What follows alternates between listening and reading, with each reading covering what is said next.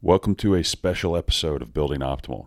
I recently had the chance to sit down with one of our newest private lenders for our spec homes, an outfit out of California called Arixa Capital. Greg Hebner, one of their managing directors, came down to Austin to visit with us and tour some of our projects, and we discuss everything from the Austin market to California immigration, the latest market and financing trends, qualities of a good lender, something very important, and more. Thank y'all for listening. Y'all enjoy.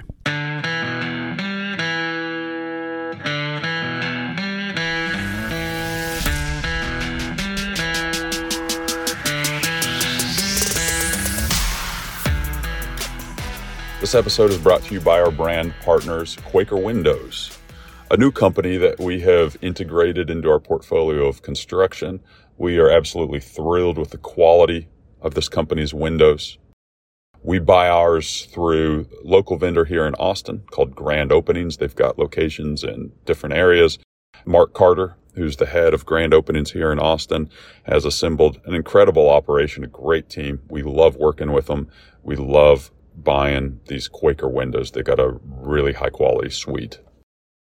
This episode is also brought to you by Sub-Zero Wolf. We have been installing these appliances in our home almost exclusively for years now. And, well, enough said. They've got enough recognition in the industry. You know, these are top of the line appliances, and our customers absolutely love them. It's a huge brand enhancer for us. So thank you to our brand partners. On to the episode. Gentlemen, welcome to the podcast. Greg, let's start with you. If you can give us the origin story of Arixa Capital. So my partner, when he started the business many years ago, first of all, he was looking for a name for the company because when he first started the company, he had like a generic name, like a Standard Management or Standard Capital. And there was somebody said, can't use that name anymore. So his wife was doing public health work down in Africa, a bunch of first ladies, and they were in a country called Namibia, which I had to check on the map. And there was a city that they visited called Arixa in Namibia, and he liked the idea it was an A, even though the Yellow Pages had long since become relevant, and kind of stuck on it, thought it was a memorable name. Takes most of our clients months, if not years, to learn how to pronounce it correctly, and often difficult to spell, but it's become, kind of a brand now in our industry. And I wonder what does it mean? It is the name of a city. It's just the name of a city? The name of a city. I'm sure it means something in the Namibian language, but I've never gone back that far to trace the etymological roots of the name. So. Well, I just learned something new today. Okay. Arixa, I was one of the offenders. Arixa. So we have many repeat offenders, don't worry. Yeah. We didn't get a chance to talk about this at lunch, so you guys obviously are from different parts of California. So, Carly, you're the Bay Area. I'm the Bay Area, yeah. We talk to you always in Austin. What's the sense being down here? What do y'all think about the city? Well, I mean, we've certainly witnessed over the last few years lots of our best companies being recruited to your state. So there's obviously a lot of interest in just understanding this market and seeing the migration. We just spent lunch with a successful young professional who had relocated from Los Angeles, and there's a continuing migration of people that have various things that are important to them that this particular state and city are appealing. So I think it's a trend that's not going to slow down. There's a few places in the country that we feel this about. Nashville's another place. That was my next question. Certainly Parson, Florida. Yeah.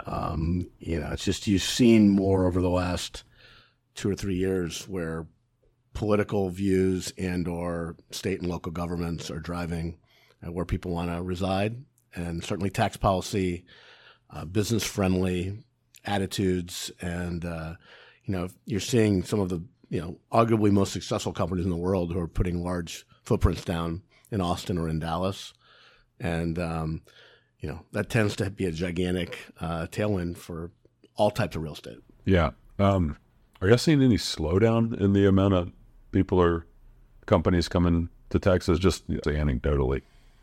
Yeah, I mean, there's it's funny. One of my closest friends lives in Dallas, and he loves to send me every time something happens, and I seem to get them still very regularly. But I'm not sure there's anything anecdotal that would indicate there's a slowdown. There's just been a number of high profile companies. So we obviously get in LA. It's sad to see you go, kind of from the publications. But I thought just people just shifting staff. I think it started in after the global financial crisis, you saw most of the mortgage industry move from Orange County to Dallas and the suburbs. Yeah. Texas became a gigantic mortgage servicing state. So I think financial services continues to be a big growth area for Texas. And obviously technology, where you're located, having the university here, having the history of Dell, and you're getting some of the, Tesla, some of the most cutting edge companies in the world are choosing to put headquarters here, put gigantic operations here. So there's obviously an appeal because they're bringing people here. They're not just hiring people from local Texas. So most of the people are probably coming from our state.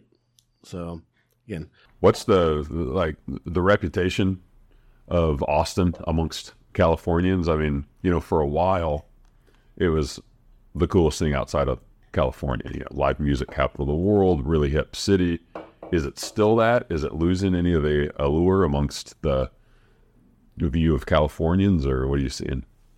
I mean, I think if you're going to move to Texas, it would be the coolest city to live in Texas for a Californian. My just initial impressions, I hadn't been here, since before the pandemic. Certainly you see a lot of young people. You see, clean streets. You see it looks like a very safe place to be, and you see, restaurants full, hotels full. It seems like a bustling, active city. I don't know that the reputation is any different. I think we're dealing with some of our own issues in California, to be honest. I mean, we have some elevated crime. We've got challenges with our schools and things where I think people are looking at, they reach a certain stage in life. They're just looking for things that may drive those decisions. And I still think you get a lot of money in Texas relative to what people are used to spending for housing, both rents and for sale. Yeah, that makes sense. The trends inside California right now, I mean, obviously you hear the news stories and you never know how accurate they are. I mean, do y'all think that, I always hear about, there's some new tax law that's going to be coming down the pipeline that's going to cause people to immigrate even more so out of California. Are those trends still in full play? Are there still things that are causing people to continually migrate out, or are those starting to abate at all? I haven't seen any abatement. Yeah. We passed a law in March, it went effective March of 23. It's been inaptly named the mansion tax, but it's I heard about this. It's basically it's called ULA, but it's a transfer tax paid for by a seller of any real estate over $5 million or over $10 million that is not dependent on your basis, not dependent on how long you've owned the property. And if you sell a house or a building for $4,999,999, there's no tax. If you sell it for $5 million, you pay 4.5% of the purchase price. So there'll never be a trade between $5 million and 5.24. It's just never, ever. And it's really slowed down that market. So there's only a couple places in the world that have these kind of taxes, and it was done to raise funds to help deal with some of our homelessness issue. And what it's done is it's really slowed the transaction activity, as you might expect. Yeah, sure. There's a lot of lawsuits pending, a lot of people trying to see if this can be overturned. And we have one of the highest state income taxes in the United States. Soon to be higher. That's what I keep hearing. So that rumor is that's true? I mean, it's got to be passed and likely to pass. 15% is, I think, what they're targeting. Yeah, I mean, it's I think the short answer is there's nothing I'm seeing on the horizon that would indicate that there is a move away from taxing high earners in California. Yeah. And, California has a very unique concentration of capital gain wealth because there's so many of the companies, just using some in your market like Tesla or Meta or people like that, where a significant amount of wealth and taxable income is generated through stock transactions. And stock transactions can obviously be timed and realized when you choose to do so. And, I think when you're starting to push up to where you're paying almost 50% of the state income tax on top of the federal tax, it's going to drive the behavior of those people that are very mobile. Yeah, sure. Well, I had lunch with that high-profile agent from Beverly Hills, I think, a few months ago, and she's talking about that mansion tax. And I asked her, like, what are the immigration patterns that you're seeing? And she's said the same thing you are, like, really no slowdown or abatement of immigration. And she said the top 3 cities where her clients, where they're going to, and these are pretty ultra wealthy clients, I would assume, Austin, Dallas, and Las Vegas as the third. Is that what you guys are seeing as well?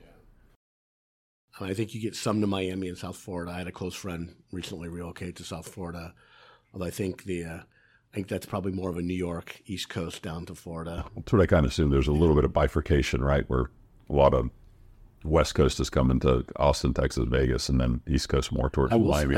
I will say I know some developers doing really well in Nashville, attracting West Coast and East Coast high net worth folks who, they've got 0% taxes in Tennessee as well. You guys lending a lot in Nashville? Not a lot. We've started to. We've got some loans in those markets, and we're really, our lending and investment strategy has been pretty constant, which is we want really low supply, high demand markets where it's difficult to build, and that our builder and real estate investor clients can actually earn reasonable margins because of the value they're creating. So, we wouldn't do well in a distant suburb where every home was built between 1992 and 1998, and you're going to go in and update the paint and fix the floors. I mean, our clients tend to significantly reposition the use of an asset. A lot of California is densification, which I'm hearing is more of a topic here in Austin and here in Texas, which is just not enough supply for the people that want to live here, or really substantial repositions. So you'll see a 1,500 square foot house on a 7,500 square foot lot that wants to be a 4,000 square foot house. And, and clients can take and either redevelop and remodel and add square footage, or they can tear it down and build a new home. And that matches what the buyers in that particular community want. So I see a lot of that happening here in Austin. And, you're just delivering something that is very hard for a retail buyer to find. And, and I think, again, as long as you've got good execution and a good market, us in a lending capacity, providing private credit to that client it's a great investment for us. And, we've been lucky to work with amazing clients who've done very well matching the needs with what the buyers want. Yeah. Or renters. Yeah. Speaking of Nashville, so I've heard that Nashville, Asheville, and Charlotte are 3 cities that are just really primed for growth right now. Then I've also heard that Nashville's maybe a little bit more out in its growth phase, maybe still got room to run, but it's already been on a run, more so than like Asheville and Charlotte. What do y'all see in those markets? Y'all think that there's still a lot of room to run there? I do. I mean, again, I think I don't know the Asheville market very much. We've done some stuff in and around Charlotte. But again, I think that the common theme of all of these cities is they're job creators. And they're good job creators.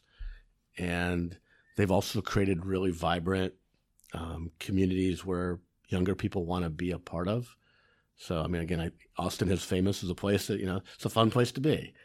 I mean, there's cities where fun goes to die, and that's just, if you're a younger person with good job opportunities and growth, and you can be in a place that's got some vibrancy, whether it's outside activities, social life, restaurants, whatever, music, whatever it might be, those cities they're winning versus maybe some of the older cities. If we go up to the Rust Belt, up to, maybe cities like Cleveland or Detroit or, Milwaukee and places like that, they just may not offer the same vibrancy in terms of job opportunities and just quality of life. Yeah. So, I mean, I think long-term secularly, I mean, unless things really change in Texas, Tennessee, North Carolina, South Carolina, Georgia, Florida, you're going to continue to see the migration, and every population patterns you've seen seems to indicate, Arizona's also been a big benefactor. They've come out in 23 with a very large tax cut. I think their state income tax is now 2.5%. It's one of the lowest in the country. So Arizona is also another big benefactor. Tons and tons of investments going into Phoenix and around that area. They're one of the semiconductor manufacturing hubs of the United States. So they're benefiting from the Inflation Reduction Act funds that were set aside to bring chip manufacturing back from Asia to the U.S. So, long term, I think these are all cities that have tremendous opportunities for real estate investors. I mean, those are the drivers. You need demand. Yeah, that's a great overview. Well, let's talk about the private lending market for a second. There's got to be huge demand right now for private loans, especially given banks pulling back. Have y'all just seen a complete surge in requests for loans? Yeah, I think the demand for capital has been strong, for several years. The biggest change has been a lot of clients, and it sounds like, you've been a bank borrower and stuff you've done, had grown accustomed to getting, certain type of product and program, a certain type of relationship, and certain, I'll call it, just predictability from their banks. And certainly over the last 9 months, bank failures and liquidity issues, we're seeing a different pool of clients. So not only is demand strong, but so many people were having conversations, Carly and I are having conversations where we've never worked with a private credit provider. We've never worked with a private lender. We've only ever worked with a bank. Like, what do you guys do? Like, what is a private loan? What does that mean? Where does your money come from? How do you guys work? Literally just never had that conversation before because they never needed to. Yeah. And we're seeing situations where a bank will say, I'll lend you $3 million just with one condition, which is I'd like you to keep $3 million with me at the bank. So you're like, I'm not really borrowing any money. If I'm given the same amount of money I'm asking for, I can just do it with my own money. So really that's a bank saying we don't really need or want your loan right now. In fact, we'd prefer if you didn't borrow it from us, is kind of the message, without wanting to burn a relationship, and they're not being rude about it, but they're just not in the market to make a lot of loans. And construction loans, bridge loans, these kind of loans, they're relatively short duration, 6 months, a year, 2 years, 2.5 years at the max. A bank would rather make a loan for 10 or 20 or 30 years and not really have to do a lot of work during that time, and something that's producing income, that's very predictable. There's a lot of regulatory pressures and capital charges that banks have to deal with now, that are even just because of what's happened. We don't see it changing. We see private credit continuing to grow. It's growing on the business side. It's growing on the real estate side. And our belief is when bank customers have a chance to work with a well-run private lending operation, it's kind of like a big sigh of relief. It's like you can actually have a conversation. People really try to understand what your needs are. It's common sense. And the rates and the costs aren't that different than what a bank would be charging in today's market. The spreads come down a lot.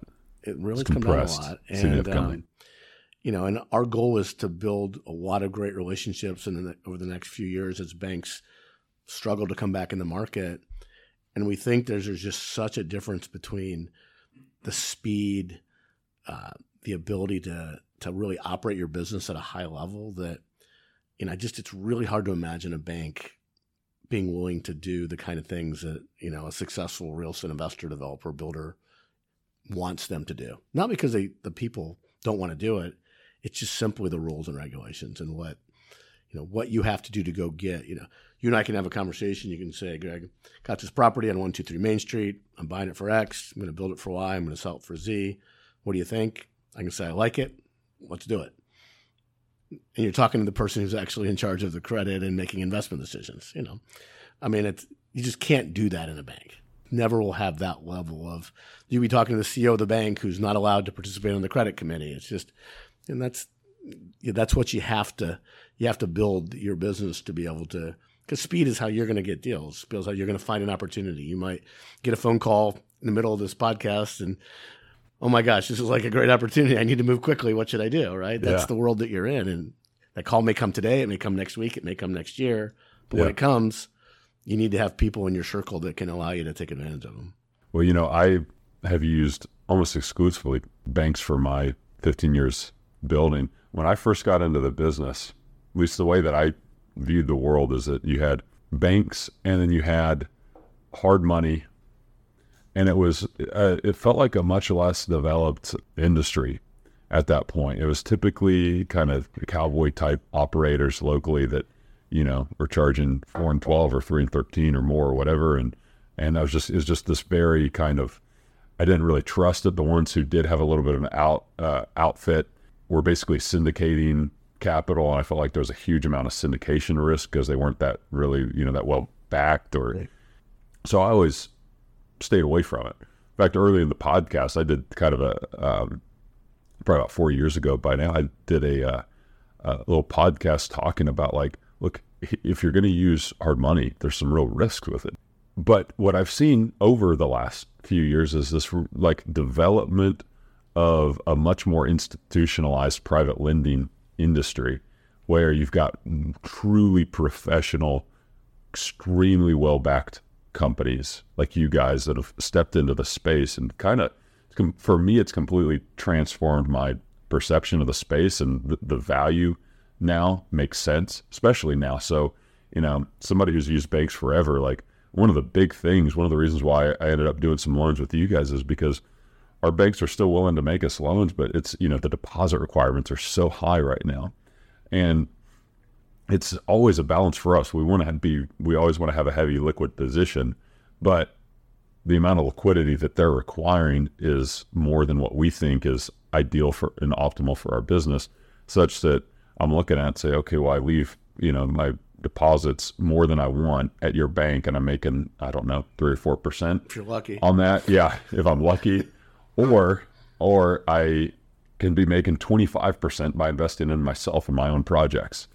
And, so for me, it's just like a really black and white equation. And so as that spread is compressed between banks and private money, and you factor in these other external factors beyond just the true cost comparison of money, all of a sudden it starts to really tilt the equation towards working with it. And I mean, I'll continue this caveat. There's always still these, always these cowboy hard money lenders that are out there, and I know a bunch, and there's just a few that I know of who are really high quality. And I think the key right now is to try to start building some relationships with some of these high quality institutional private lenders. Well, Jared, it's definitely been institutional. There's been institutional interest in the space. I mean, just for your listeners, maybe a few things just to ask, and maybe these are things that you pointed out, but like, know where the money's going to come from to fund your loan. Know where the money's going to come to fund your construction, and know who's going to be handling the servicing and the construction of your loans. So, I mean, I think one of the things very early on, my background was I was a heavy volume flipper and builder for years. And I worked with a lot of private lenders and a lot of banks. And when I started doing lending, most of the time, I was like, each of these lenders had things I liked, and a lot of them had things I did not like. And I really tried to create as much of a platform as I could where the things I didn't like, I could control. So, it doesn't sound like a big deal to be able to fund a loan without an appraisal. What is a big deal? Because appraisals can get dragged on for 3 or 4 or 5 or 6 weeks. So we can do that on our side. We can issue a payoff statement in an hour if you needed it to. We can turn around a draw if you needed us to. You can just control all those things. A lot of lenders have turned to, basically originating and selling loans. And much as the traditional mortgage industry was grown, Wall Street takes lots of loans, they package them up into bonds and securities and et cetera, et cetera. And you as a builder or a real estate investor, you really don't know who holds your paper. Like, they don't know you, you don't know them, and you're just a piece of paper and a number and an interest payment. And, things happen. I think the last 3 or 4 years has shown us that everything you thought could never happen in your business could happen. Yeah. We can spend hours talking about all the things we never imagined that really, affected our businesses. And just to be able to have a conversation saying, look, I thought A was going to happen and like Z just happened. What do we do? And, oh, you still care about my loan because you still hold it. Let's figure out what we need to have a conversation, and as opposed to, I'm sorry, Jerry, I don't hold your paper. There's nothing I can do. It's out of my hands. And that's what a lot of these conversations were. And then next thing you know, you've got people remargining you or saying, and hey, there's a pandemic. I need you to pay down your loan because the sky is falling. You're like, no, people are moving to Austin every day and buying homes. The sky's not falling. But once you lose control of that, even the best lenders, if they don't have that control, he who holds the note and holds the paper makes the decisions. Yeah. So it's just it seems like a simple thing, but ask your lender, where's the funds come? Are you running a fund or private equity? Are you syndicating, to your point? Are you selling it to third parties? And if they don't want to answer the question, I think you probably know the answer. Yeah. Well, so that's what happened with us. See, I was talking to Chris Merriquin, who made the introduction between us. Yeah, great guy. And our loan size is more than what they can handle. And he's like, we can't get there for you guys. Y'all exceed our limit. Nothing, not because you're not a great borrower. I mean, it just doesn't fit the box. We're looking for $3-4 million loans. And he made the intro to you. And again, I'm skeptical of the space. But then he was like, oh, and they got a relationship with Oaktree. I was like, okay, now we're talking. To me, that changes everything because it's about who you guys, and because you're right, it's all about the backing, who you backed with, the professionalism of the outfit. And that's. But they let you control. But I think the key too is not only just the capital, but just being able to control the experience. There are folks who say, you know what, Eric's here with us and runs an incredible construction management and construction draw department. Some lenders say, you know what, that needs to be a third party service. Yeah. We don't want to invest in it, build the technology, manage it. And you're out there talking to a complete stranger every 2 weeks or every 3 weeks, explaining to them why you have high ceilings and decided to use this material. And you're just pulling your hair out. I told the other guy that last time. Yeah. And it feels like you're having to negotiate to get your draws. And you're like, I'm too busy. I got 10 projects going. I don't want to negotiate. Yeah. So these things are not, so many of our clients, it's waited months, sometimes weeks and months to get a draw from a bank. They had to finish a particular part of the project, to get this sign off to get this money. And for whatever reason, things were getting delayed a lot during the pandemic. It's we're going to follow you as you put dollars in. We're putting dollars in. You don't have to be 100% done with the rough plumbing. You do 20, you spend 20%, we'll work with you on 20%. You do 40%, work with 40%. It lets sophisticated clients manage their capital and manage their working capital with knowledge of when they're going to get funds. This is the hardest part of this business is you're running multiple jobs with multiple cash flows.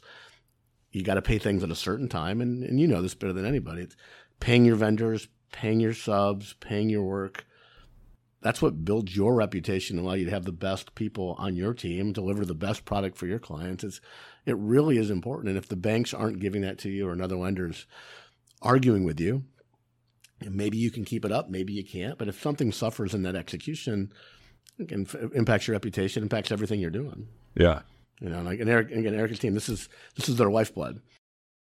Yeah. Now I'll brag on Eric for a second. I mean, when we had our first call, the amount of knowledge that they had around the draw process and construction in general, because obviously a little scary, wasn't it? Yeah. They were saying things I didn't know, and I was kind of caught off guard. Wait, hold on. There aren't many people who are teaching me things anymore on the draw process. This guy's another level. Still teaching me construction. This guy's another level. I'm still learning, to be fair, but it comes from project management. I mean, I was on the other side requesting draws from lenders before I got into this side of the table. So it drives off of what the need is in the field. And if you've got a lender that's in tune to what you need, it doesn't have to be hard just because. No. And to your point, when it's third party, it's not connected to the lender, and the people at the lending facility usually don't know enough about construction. Some do, but some have no idea. And construction is its own language. And if you can speak the construction language and you truly understand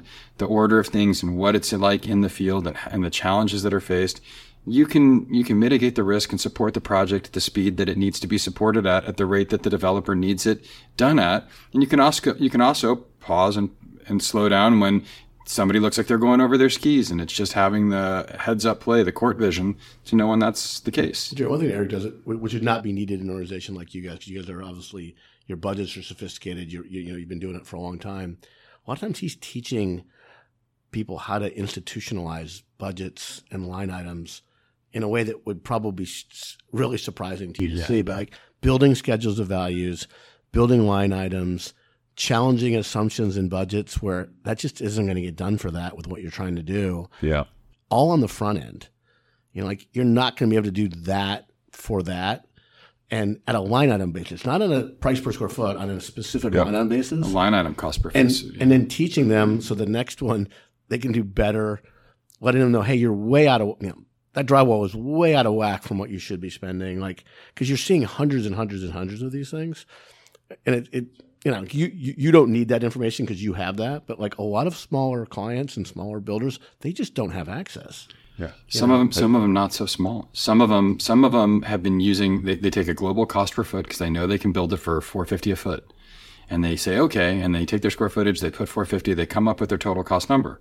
Their total cost number is fine. They can build the project for that number. They have a generic budget they've been using for the last 10 years that is the same 20 line items that they've been using. And they just have their girl back of house allocate the numbers to hit the. And so what I've done is over the course of their projects, I've managed their budgets and gotten it to the point of what they really have spent. You and your team, your whole team does it. Yeah. Yep. And then we build a predictive model and we back that number back through. And then we actually, over the course of the next 5 or 6 projects, really manage it to tighten it up so that when they say, hey, I know I'm building at $450 a foot. I know this is my square footprint. I can percentage aggregate their budget backwards and get within spitting distance of what they actually are spending, and then build them a safe contingency and manage it. It's powerful for us. The more we work with people across areas and markets, the more we can compare things, literally on a line item basis. And Eric's working on some fascinating technology that's going to really take and not only look at things in total, look at things over trends. Mm-hmm. It's been really fun to do in 2021, right? What's happening with lumber? But to have that over lots of different projects in different markets, we think it's pretty powerful data, both to manage risk, but also to help, on an aggregate basis, help our clients. Mm-hmm. I'd love to have that kind of feedback from you if you can ever give it to us. Hey, by the way, we think that y'all are a little higher than market on your plumbing, your electrical. I'd loved it. The more business we do here. Yeah, I do it in LA all day. I always wonder. I'm going to be shocked if it's more expensive in Austin. I will be shocked. Yeah, but you're going to have to categorize by submarket. Mm-hmm. Oh, for sure. You have to. Yeah.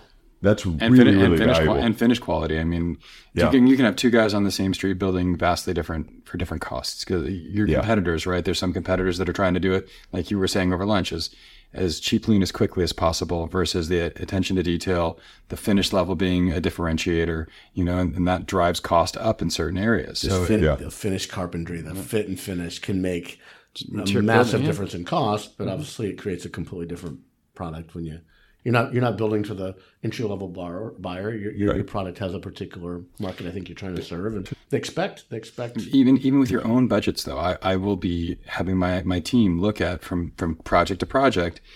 We're going to post-mortem at the end of the draws, look at it and say, okay, after everything's been reallocated and everything lands where it is, and I think with yours you're much more thoughtful up front, so I don't expect a lot of that movement. But if there is, and costs change, we'll look at the new budgets coming in and say, well, your framing's usually at $45 a foot. This one's at $36. Why? And I've done that with large-scale production builders in LA. I'm doing 24-foot ceilings instead of 14-foot ceilings. Or trusses instead of this. And there's usually an answer. Sometimes there's not. And there's a square foot discrepancy. We look at the plans. We calculate the cost per foot. I've had seasoned developers, 10 years in the game, miss on their square footprint. Or just forget one. Their budget, right? Their budget was off by. Cabinetry, I missed that one. Right? No, and that happens. That happens. Look. I needed y'all on my first project I ever did. I actually left out the driveway out of the budget. And that was one of my. We had one that just left the roof out, and I got past my underwriting team, and we're now reallocating to cover his roof. Oh no! But he's got but again, mandating a contingency. It's LA, it never rains. Right, that's right. Well, and it's also most of our borrowers are capitalized as well, so that if there is a hiccup, they are capable of weathering a storm. One thing to make it interesting again to your audience is look, things change. So the thing about a lot of these budgets is on a line item, Eric and his team they reallocate stuff. You know what? I was going to do hardwood. I decided to do stone. You know, we're not working with people. They're making those decisions with a very conscious plan. So, you know, we reallocate on the fly all the time. We build contingencies. But, you know, a lot of times people get and say, you know what, in order to really hit the market, I need to spend an extra $150,000 on hardscape and landscape. I need to do something. You know, I wasn't going to do this crazy window door system, but now I'm really going to go for it. I'm going to do this. You got to be fluid enough, understand there's a trade-off, why they're doing it. Most of our guys or gals know why they're doing it. It's very calculated. But I can't stop your project. I need to work with you and figure out a way to support you. But again, if you're trying to teach somebody the basics of construction and why you're doing things, it's going to be a little frustrating for a guy like you or somebody who's a professional. You got better things to do with your time to explain why you decided to change from this to that. And, you know, there was a reason you didn't do it. Right. You know. But, you know, the interesting thing is, I mean, not a lot of us in this space will sometimes just get complacent with bad habits over time.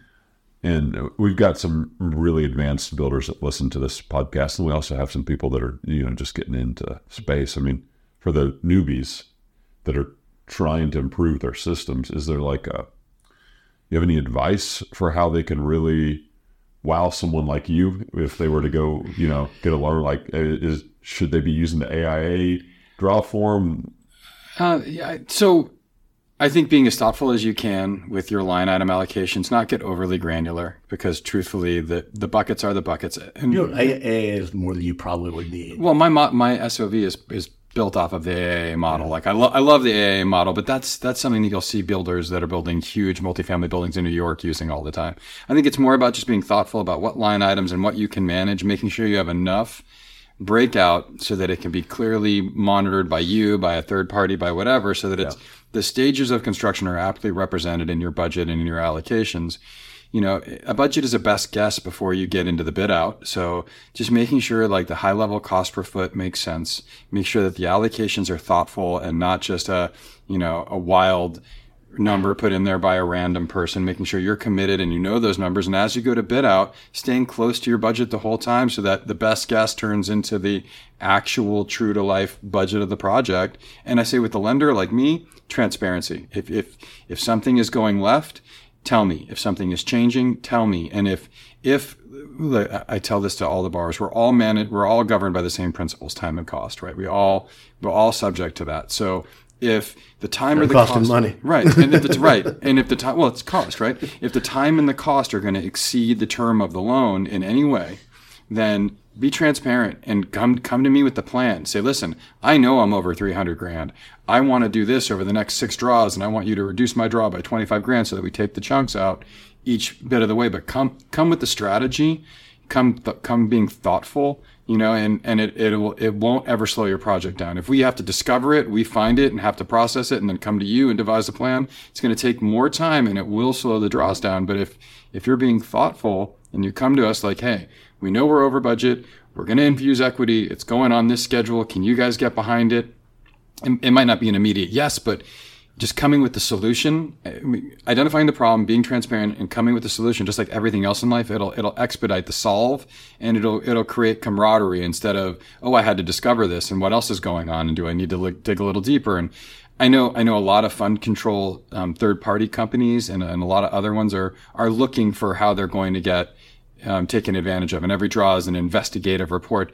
I don't look at it that way. I tell my team all the time that you're a second tier of accounting for really great developers. And luckily for Arixa, Greg and the originations team have curated a base of fantastic borrowers that are transparent and that are thoughtful. And that creates an environment of expeditious service and fast fund control. Jared, I think when I would tell people that newer borrowers, so some of our best relationships and best clients started out never having borrowed before. But they knew how to build, they knew how to renovate. They had expertise on the execution side. So I think a lot of folks, I've pushed people before who was like, I can never do my own project. Yeah. Like, you've been making money for these guys forever. You're great at what you do. You can absolutely do this. It's not as scary as people think. Yeah. A. 2 is you don't have to have perfect credit and have been a lifelong borrower. You started with one project. Everyone starts with one. But you have to have the right elements in place. So if you have never done anything and don't have a lot of experience and want to get into this business, we're not the person for that. But if you've built, you're an architect, you're a realtor, you're a designer, you've got a team of people, what we're going to vet is your ability to execute. And I'll tell when people ask, what do you look for in a borrower? Okay, I have a really simple, and you guys have heard of them before. I start with somebody who I actually want to do business with. So somebody who's actually nice, pleasant, a good person, because we're entering into a relationship, you and me. So I'd rather work with somebody and support somebody who actually appreciates what I'm trying to do, and I can appreciate them. It seems really simple, but just be somebody people want to work with. Secondly, do you have an expertise or skill that's going to allow you to be successful in whatever it is you're doing? You could be renovating $100,000 houses. You could be building $10 million houses. But you got to bring something to the table. Either you, your team. I did hundreds of projects. I'm not somebody you want to give a hammer to. I'm not. But I'm really good at finding people that know a lot more than me. And I could put that team together. I was more like the producer in the movie than I was the actor, right? Find projects where you're going to make money. Don't come to me and say, Greg, this house could sell for $1 million because you're trying to convince me to make a loan. I'd appreciate you more if you said it's going to sell for $800. My margin's going to be a little bit lower. Here's the comps I'm using. And because we're going to do the work. And you're going to lose a lot of credibility with me if you're trying to convince me of something that just isn't borne out. I hope you get $1 million. But there's nothing here that would indicate that you can. So does the project make sense? And then last, which seemed like the simplest thing, is you got to have enough gasoline to get home. And most people who start in a business, the single thing they don't do is assume there's going to be problems on the project. They just undercapitalize themselves. And I can build a plan where everything is perfect and you need $300,000.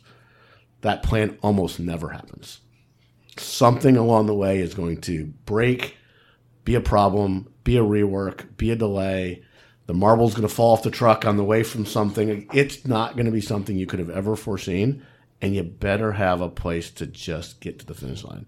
If those four things, we like you, you're good at what you do, your project makes sense, and you have enough gas, you have enough liquidity, we never have a problem. If we can get those four things up front, so if you're a borrower, bring those things to the table. There are some great lenders that would love to work with you. Don't be scared. Yeah, it's funny you say that. Like, it's a universal law of construction. There will be problems. It's even to the most experienced, an immutable law. And I think people who start think, well, I'm new. That's why I'm having problems. Mm-mm. We've seen issues with people who've been building for 40 years. Crazy stuff.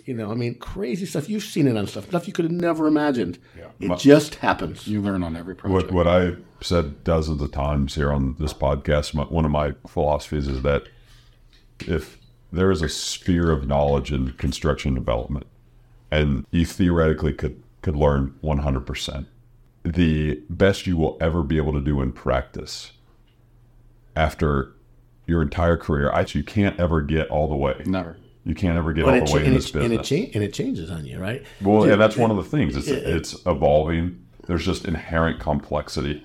There's so many things. Changes in materials, changes in building methods. Changes in interest rates. I mean, this is... Yeah, but that's what I try to teach our audience is like, you got to realize you will never be able to know it all. Even after your entire career, you're still not going to be at 100%. But that's what makes it fun, right? I mean, isn't that what makes it interesting? That's what makes it fun, but you need that, and that's why you need that time and that cost contingency, right? And that's so critical. But you're doing this podcast out of your time to educate and share great information. The other thing I find in this industry is there's a lot of great mentors. There's a lot of people that want to train a next generation, help. Eric and I get calls, we get calls all the time. People just... Do you know anybody who could do this? Do you have any advice? Do you have a question? Again, I think sometimes people don't realize that all of us started with a very small amount of knowledge. And most all of us, our success is somewhat based on people who helped us along the way, people who took our phone call, who took a meeting, who walked somebody through a project and helped them understand. And, I think it's an industry where it's such a large ocean. There's room for lots of success. Yeah. And the the gentleman who we met you is with a competing lender who I have a ton of respect for, and they have a ton of respect for me. That's the kind of world that we're in. And if they called me, and I would do the same thing with them. So it's like, I think in your industry, I'm assuming there's lots of people that you could pick up the phone and bounce something off, or would you do this, and I think your listeners probably, maybe they need to. They need to look. Who do I want to be in 10 years? They want to be you in 15 years. And how did you get there, Jared? What's your story? And you probably shared a lot of that on your podcast. Yeah. And I want to close this out asking you guys a question. Floor's open. Anybody who wants to answer. One of the things I've noticed from the early calls with you guys, Carly is amazing to work with. Always got just such a great positive energy. Eric and his team, extremely knowledgeable. Now that we hung out, went to lunch before this, and I, see all y'all working together, like y'all clearly have a really good culture as a company. Everybody's like what I call an A player. You can tell just really bright, really skilled at what they do. We're closing out a series on Charlie Munger right now. We're kind of taking some of the lessons and wisdom of him. It gives you lots of room to go, doesn't it? Yeah, we're doing like 4 or 5 kind of mini series on him, and it's a lot of fun. But anyway, where was I going with that? He talks so much about how you want to do business, like what you said. You want to do business with borrowers you want to work with. I can tell y'all also enjoy working with each other and hiring really top talented people. And what's kind of the behind the scenes culture with what you guys do at Arixa? Like, how have y'all built such a successful organization? What's the secret sauce? Well, it didn't happen overnight. Yeah, I'll tell you that it takes a long time to kind of get your sea legs. I think one of the most important things about building a great culture is you've got to attract some early great people into that organization that other people want to work with. So, Eric's used to work for a very very prominent lender. He joined us after some other people who had previously worked at the same company came. Maybe gave him some comfort that, hey, people I know, like, and trust tell me it's a pretty good place to be. Because anytime you go from one shop to another shop, you're jumping over the chasm a little bit. But my view has always been, again, this is my style. You have to be in an environment where what you're doing is fun for the people you're doing. Like, we get to do really cool real estate stuff. I'm gonna go see some kick-ass cool houses with you. We're in a market. We're getting to know people. This is really fun. Like, we work with dynamic, successful real estate investors and builders who each of them in their own right have created a success story for themselves in an interesting way. So it's constantly changing, and it's different. And you got to find people that's the environment they want to be in. Our culture is very service focused in that no one can work at Arixa if they don't understand that the only reason we're here is because of people like you, period, in the story. And if we can't always do everything clients want, but we're going to at least try. And if that's not your DNA, if that's not kind of how you think, I always say there's lots of things as an employer I can't teach you. You're either taught by your parents, your grandparents, your teachers, whatever it was. I can't give you grade school lessons. I can't teach you how to care about other people. I can't teach you how to be respectful but I can teach you the technical nature of the job. I can motivate you, but I can't get you out of bed in the morning, put your shoes on, get you to the office on time, have you care about finishing something, even if it takes you 15 minutes later. And I can't teach you those things, but I can try to identify people where that is their makeup. And it's something that, Carly is a naturally positive person. He's a good energy person. You can feel it when you talk to him. Yeah. I can't give that to him. I can't say, hey, Carly, wake up today and feel good about yourself, and it's going to be okay. I just don't have the time to do that. I don't think I could do it if I wanted to. So the real challenge is building an organization. I'm a big sports fan, and so much of it is you put together a team, and it is never about what team has the most talent in any sport, really. Maybe tennis you play by yourself, but any team sport, it has nothing to do with individual talent added up to be the best team. It is always the system. It's the way the players get along. It's the culture. It's how they make everybody on the team better. And it's never the best players. It's never the best players. So I think running an organization is the same way. And like, if these guys don't see me acting and doing the things that I'm describing, then I'm just lip service. So they know. I mean, I'm maniacal about service. I'm maniacal about taking your clients. Look, you text me at 7:00 on a Saturday morning and say it's absolutely urgent, I need to talk to you. I'll call you back. That's what I do. I hope you don't do that very often, but but like, if you're doing it, there's something really, really important. You really need something, or you wouldn't do it, right? But I think anybody in the team, if you did that, you're up really early. But but like, you'd expect them to know that you're only doing that because it's really important to you, and they wouldn't think twice. Carly was out on a camping trip with his kids and had no service. He just needed a break from his kids. Like, dude, honey, I need to go down the hill and take a call. That's what it was. It's interesting. I think, before, coming to work here at Arixa, I was actually a borrower for, 8, 9 years, 10 years. It was a long time. It was a long time. Was that one loan? No. It seemed like it, right? Multiple loans, but yes. Good. A couple took a little while. Still going on one of them. Some are still going. Yeah. But before that, I was also a lender. And I think a lot of it is about kind of flexibility, ability to kind of execute quickly. And I think that kind of stems for our organization from the top. And, one of the things that really drew me into the organization to come out of development was an interaction that I had with Greg many years ago, which is sort of at the beginning of the pandemic. I just completed one apartment building, I was in contract. I was entitling another project, and I was getting CLO on another project. And straight up, everything took longer because of the wonderful utility companies in the good city of Los Angeles. And I basically was like, hey, I'm coming up on 3 extensions. COVID just broke.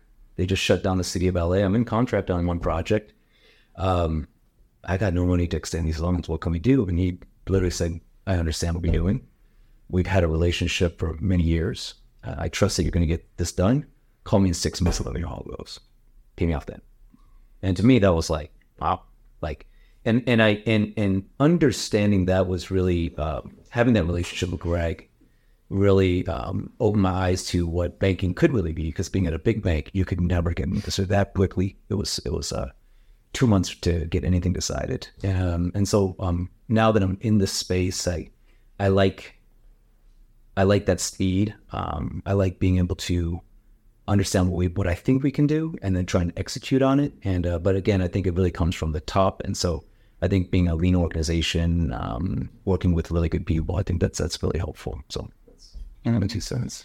Circling back to culture, because I think that I've worked at a couple institutions that have put a heavy emphasis on culture being critical and then have lost their way over time and over changes in management. And I think something that Arixa does really well, and something that I think leadership is focused on, is sort of keeping everybody engaged with each other and making sure that there's good in-house communication. I think you take your cues from leadership. I've heard this adage, the fish stinks from the head down. And I think everybody's looking to leadership, to how to treat each other, how to act, what's important, what are the principles and tenets of the company. When we went into COVID and everybody worked remote, the silo walls got higher, and I think some people broke those walls through, online communication. And for some people that was a great benefit. But I also think, I think something that's important to the leadership at Arixa is that we're all together and that there's collaboration. And I believe that whether it be online or in person, collaboration, communication, and a shared understanding of sort of the company's ethos and MO is the most important. And I think that's not lost at this company. We talk about it a lot. We talk about it a lot. There's a lot of communication. Communication is the key. Yeah. And camaraderie and support, and not just in-work communication, off-site and team building. I mean, some of that is mumbo jumbo, but if you do it right, it's invaluable, and it creates culture. I love that. Well, guys, this has been a good little short form podcast. I want to go tour some properties right now. Yeah, so do we. Let's do it. Let's see what you do in your other job here. Yeah. So. All right. Thanks, Jeff. Good deal. Good to have us. Thank you. Thank you.